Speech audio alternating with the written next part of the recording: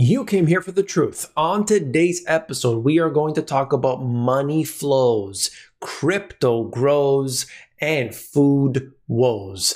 There's some serious stuff happening today, and I want to give you the breakdown so that you know what to do with your investments, with your personal economic situation, and hopefully inform you of what's coming in the future. All of that and more. Let's go. I've got two charts to start off this video. This one here shows you flows into global equity funds, essentially from the financial crisis up until today, and we have never seen anything like this before. And look at one thing that I noticed here is that the spikes become more exaggerated as the years move on. This is because people take more risk as we move further into a bull market. More leverage has been used than ever before in history. More margin has been used than ever in history. More money is flowing in than we have ever seen in history right now, today. Take a look at this chart here. Global equity inflows by year. What you're looking at, let me pull out the highlighter. This right here is the 2021 annualized information. This is 2021 as it stands right now, $548 billion. Okay, already higher than anything we have seen. By the way, the chart goes back to 1996. So think about that.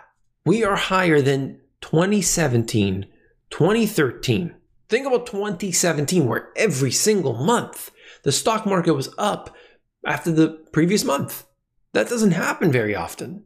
But here we have so much money flooding in that we are essentially just over halfway through the year and already breaking records. There's so much cash flowing into the markets, but where is it going? Of course, the few biggest stocks are feeling the love. Let me tell you, you've got a stock like Apple worth something like $2.25 trillion. This is absurd, but that's what's happening today. And why? Why is that the case? We'll talk about that more in a second, but I just want you to understand how much money is flooding in. Look, between 1996 and 2020, it was $727 billion. So we're basically already there today in 1 year, from 96 to 2020. It's just obscene how much cash is flooding in. Now you could see this right here. What you're looking at is Brazil central bank vows to do what's needed to tame prices. They're doing something very different than what the Federal Reserve is doing. The Federal Reserve is ignoring inflation, and they are saying that inflation is transitory. But in Brazil, they're dealing with inflation here and there. So they say, we are going to increase our interest rates. And that's it. They're doing it. And guess what? That's not the only time they've done this. Okay? If I scroll down right here, you're going to see the chart. They're having multiple instances of this. This is from January, bringing it up slowly but surely. They're doing something very different than the Federal Reserve, but they're not alone in this. Okay? There have been 23 rate hikes by my count in 2021 alone from central banks around the world. 23 rate hikes. That shows you that they are not alone, that the Federal Reserve is starting to become the minority, not part of the majority. And they are, of course, worried about inflation because you can't control it. You can't stop it once it gets too hot. It requires devastating measures. People, if you only needed to increase half a point, let's say, over a period of 6 months, they could handle that. But if suddenly you have to go into 1980 style increases, yeah, of course, you're going to cause major problems. Okay. And of course, you as an individual, you might be seeing liquidity everywhere. Like I showed you, a lot of money flooding in, right? But there's some other things that I think we need to cover. And in this article from the Daily Reckoning, this is James Rickards. You might know him from the book Currency Wars. He said this: a global liquidity crisis is now underway. Crises of this type do not emerge overnight. They take a year or more growing behind the curtain before the markets and the general public are fully aware of the gravity of the situation. We know that. That's pretty obvious. There are some specific warning signs of the global financial distress. There are 4 points. I'll make them as quickly as I can, all right? Stick with me here. The Chinese central bank had recently lowered the reserve ratio requirements that commercial banks must hold against loans. We saw this coming. I've been showing you many different things, specifically highlighting it back in April and then again in May and probably again in June, talking about China specifically, where things started to contract. That was warning of a deflation. And then we would find out about that around the world globally. We would, that information would start to come out. We'll see what happens. He's pointing to that here as the government then starts to respond to that, to lift things up, to try and make things a little bit easier, realizing that, okay, they don't want to go too slow. They want to kind of balance it out. Because what was happening was an overheating. China started to slow things down. But of course, it's sort of it's difficult. Let's just say that. Foreign governments are reducing their holdings of U.S. treasuries. This does not signal an aversion to the dollar. It signals that foreign banking systems are desperate to obtain dollars and will sell treasuries to get them. It's interesting. Certain segments of the euro-dollar futures curve are slightly inverted in a condition called backwardation. This indicates banks and large institutions expect lower rates in the future and higher rates in the near term. And last but not least, yields to maturity on a 10-year Treasury note have been dropping steeply since last March. This is indicative of a global flight to quality and expectations of disinflation and slower growth in the future, consistent with a possible recession. We don't know if that's going to come, but all of these points are very valid and we should take them in. Now, something that has been, all up in the air has been cryptocurrencies, and many people have been asking me about this. I was telling everybody 33,000 is kind of that range, anywhere between, let's say, 30, 33,000. The crypto, specifically Bitcoin, was trading within this range, and I said once it breaks out and it's able to get beyond this point and start to really head above its moving averages, it would really signal that strength. I've been covering it, basically every single night on my live sessions for those who tune in. And look, lo and behold, it has moved much higher ever since. Okay. Now, there's a lot of interest in it. JP Morgan had this report out here and they had made a couple points that I just wanted to show you. There are clear signs of demand improvement in futures markets, pointing to rising institutional demand for cryptos. And that, of course, is key. That is so key right now, because in order for this market to grow, they need more than just the retail traders putting in $50 here and there. We need to see much larger sums coming in. Okay, there's more details there, but I want to talk about this, the whole situation here in the Money GPS Insights. So let's go. Number one, we have never seen this much cash flow into stocks ever. Number two, investors have never been this leveraged in history.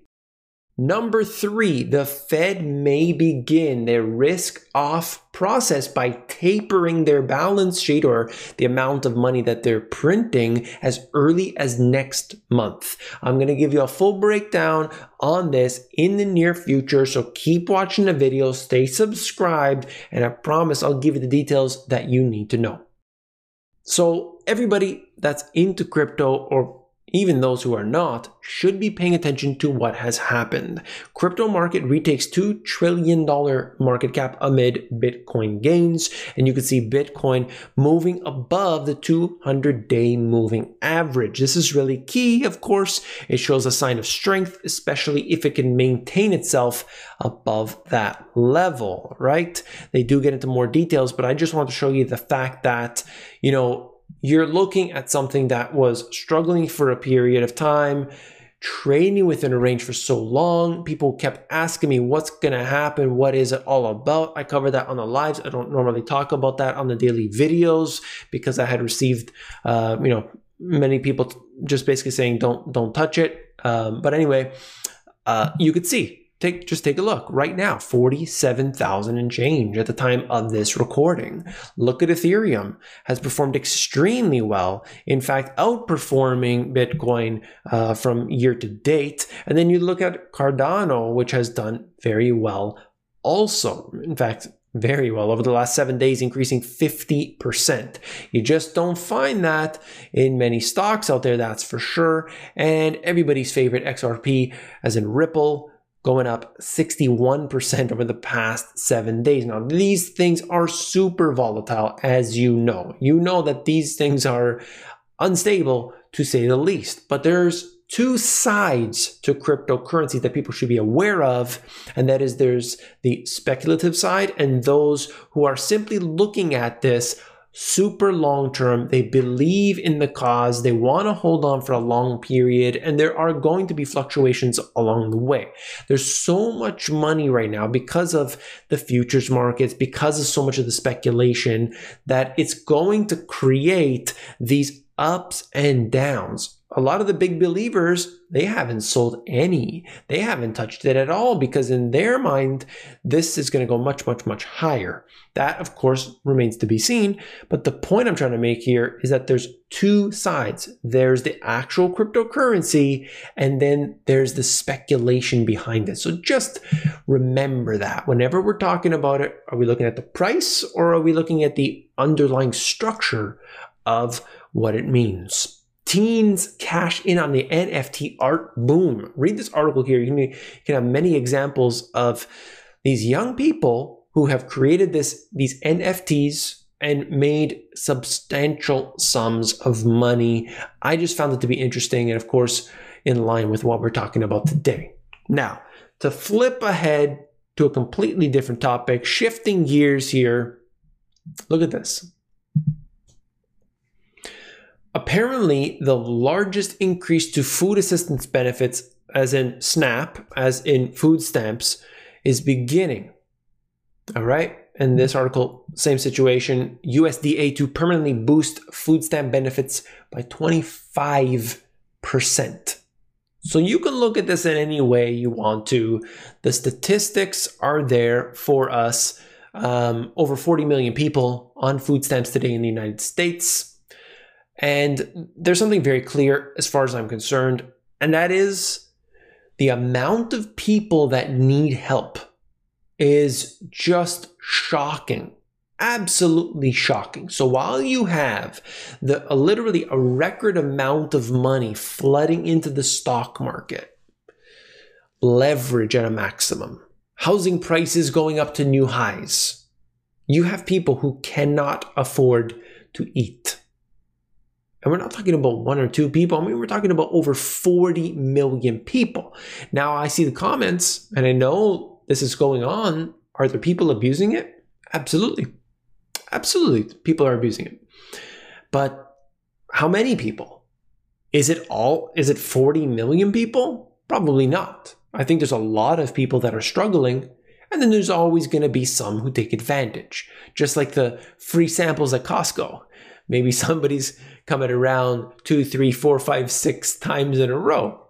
But the point is, we have a situation that cannot be resolved by the actions of the Federal Reserve, who are devaluing the currency intentionally, creating a wealth gap, creating a divide in between the haves and the have-nots. This is something I've talked about before, and I'm going to try to get an interview with this company if I can. 10 years ago, this was science fiction, the rise of the weed-killing robots. They put this machine onto the fields, and it actually zaps the weeds. And they say it has been working fantastically. This is not in a laboratory. This is actually being used today. So in the last 10 years, this technology has advanced from not existent to being actually used in production. So if I can get an interview, I want to know. I want to know what this is all about. I've seen how it works, and it is really interesting. And essentially trying to eliminate the need to use, pesticides and herbicides and all that, or at least reduce it significantly. And the whole story here is that it actually works very, very well. There are more than one company making these devices. And so I think that the future here is robotics and automation, whether we like it or not. And the money is going there. That's where money is flowing. As they say, follow the money. So as an investor, that's one side of it. But also, if your job, if your career, if you see the writing on the wall, maybe now is the best time to start to look elsewhere, to start to do what you can to make change. If you think that a robot or some sort of automation is going to replace your job, before that day comes, have skills ready to go. If you're not already on the Insiders, you've got to get on, because that's my way to connect to you directly and for you to connect to me directly. So all it is basically 5 days a week, I email you the video of the day, and then we can get around the censorship, we can get around all that, because I will be able to communicate to you directly. It is available here at this card or at themoneygps.com.